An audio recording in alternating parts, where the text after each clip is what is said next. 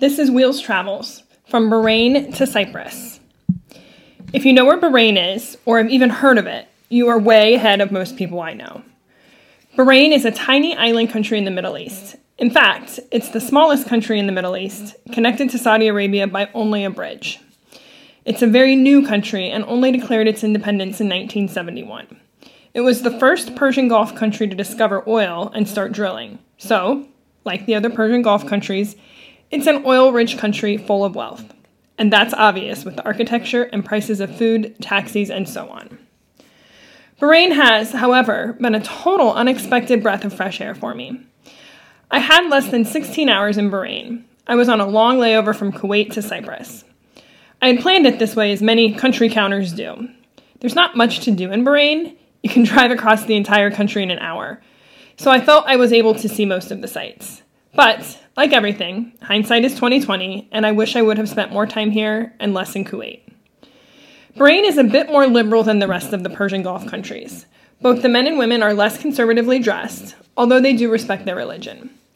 The men are generally less pushy, and I didn't get the glances from people as I strolled down the street or through the airport. Before getting something to eat, I had a lovely taxi driver bring me to the Royal Camel Farm.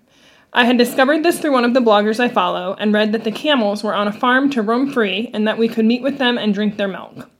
Well, for anyone who might ever make it to Bahrain and to see the camels, you should know that they are not roaming freely. They are tied down by their ankles with very little space to move around.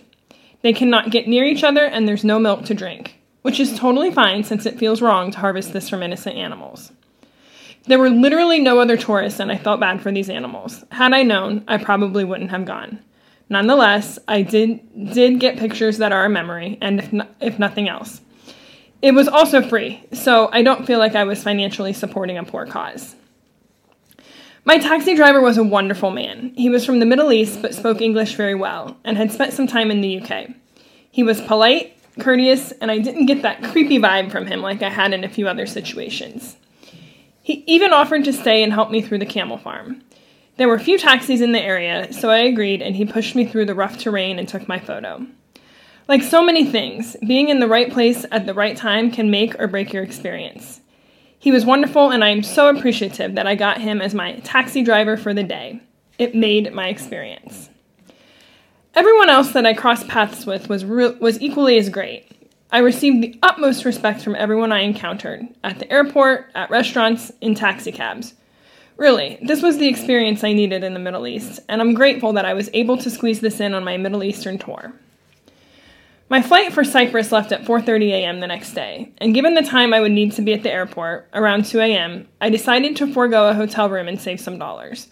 I spent the night at the Bahrain airport, which is spectacular, by the way. It's comfortable, quiet, clean, and the Wi-Fi might be some of the best I've had in the past month. I arrived in Cyprus around 8 a.m., surprisingly less tired than one would expect. The influence of Europe was evident. I've made my way around the world in a rather rapid speed, and it's been incredible to see the cultures mold and merge together. I experienced something similar in the Maldives, where there was Asian influence but Middle Eastern culture. And here in Cyprus, I'm feeling the Arab influence, Turkish vibe, and European culture.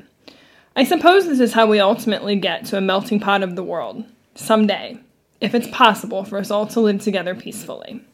More thoughts on that at a later date. I started my morning with a Cyprus coffee. I had no idea what it was when I ordered it, but it's very much like Turkish coffee. It's served in a small cup and it's very thick. The bottom of the tiny mug was full of grounds when I finished. It's very unlike the Nescafe I've been drinking in other parts of the world, and it's a refreshing change of cultural coffee pace. I spent the rest of the afternoon strolling around Larnaca, Cyprus. It's a very cute little town that sits on the coast. The coastline is lined with the beach and beach restaurants, and for the first time since I left for my trip, I started to fit in. I wasn't the only blonde anymore. Yep, I was definitely headed back to the Western world. My adrenaline was starting to wane as I realized there was less adventure, or is it risk, in traveling to parts of Europe. Believe me, I'm not done with the other parts of the world, but it's an interesting realization to feel how important experiencing vastly different cultures is. I'll be spending the next few weeks in some new and some repeat places in Europe. I'm greatly excited about them, but I have also realized that there's a large part of me that needs the stimulation and experience of some of our Eastern cultures. I can't really understand or explain what it is. Maybe I'll get there someday. But something about experiencing those parts of the world helps me to make sense of the human life experience. I'm still piecing this all together. It's been a whirlwind of cultures in a few short weeks. But I do know that I need those experiences in order to piece together something much larger in my brain. So, Europe, watch out. I'm coming for you the next few weeks. And the rest of the world, I'll be back. Don't you worry. You've got too much to teach me.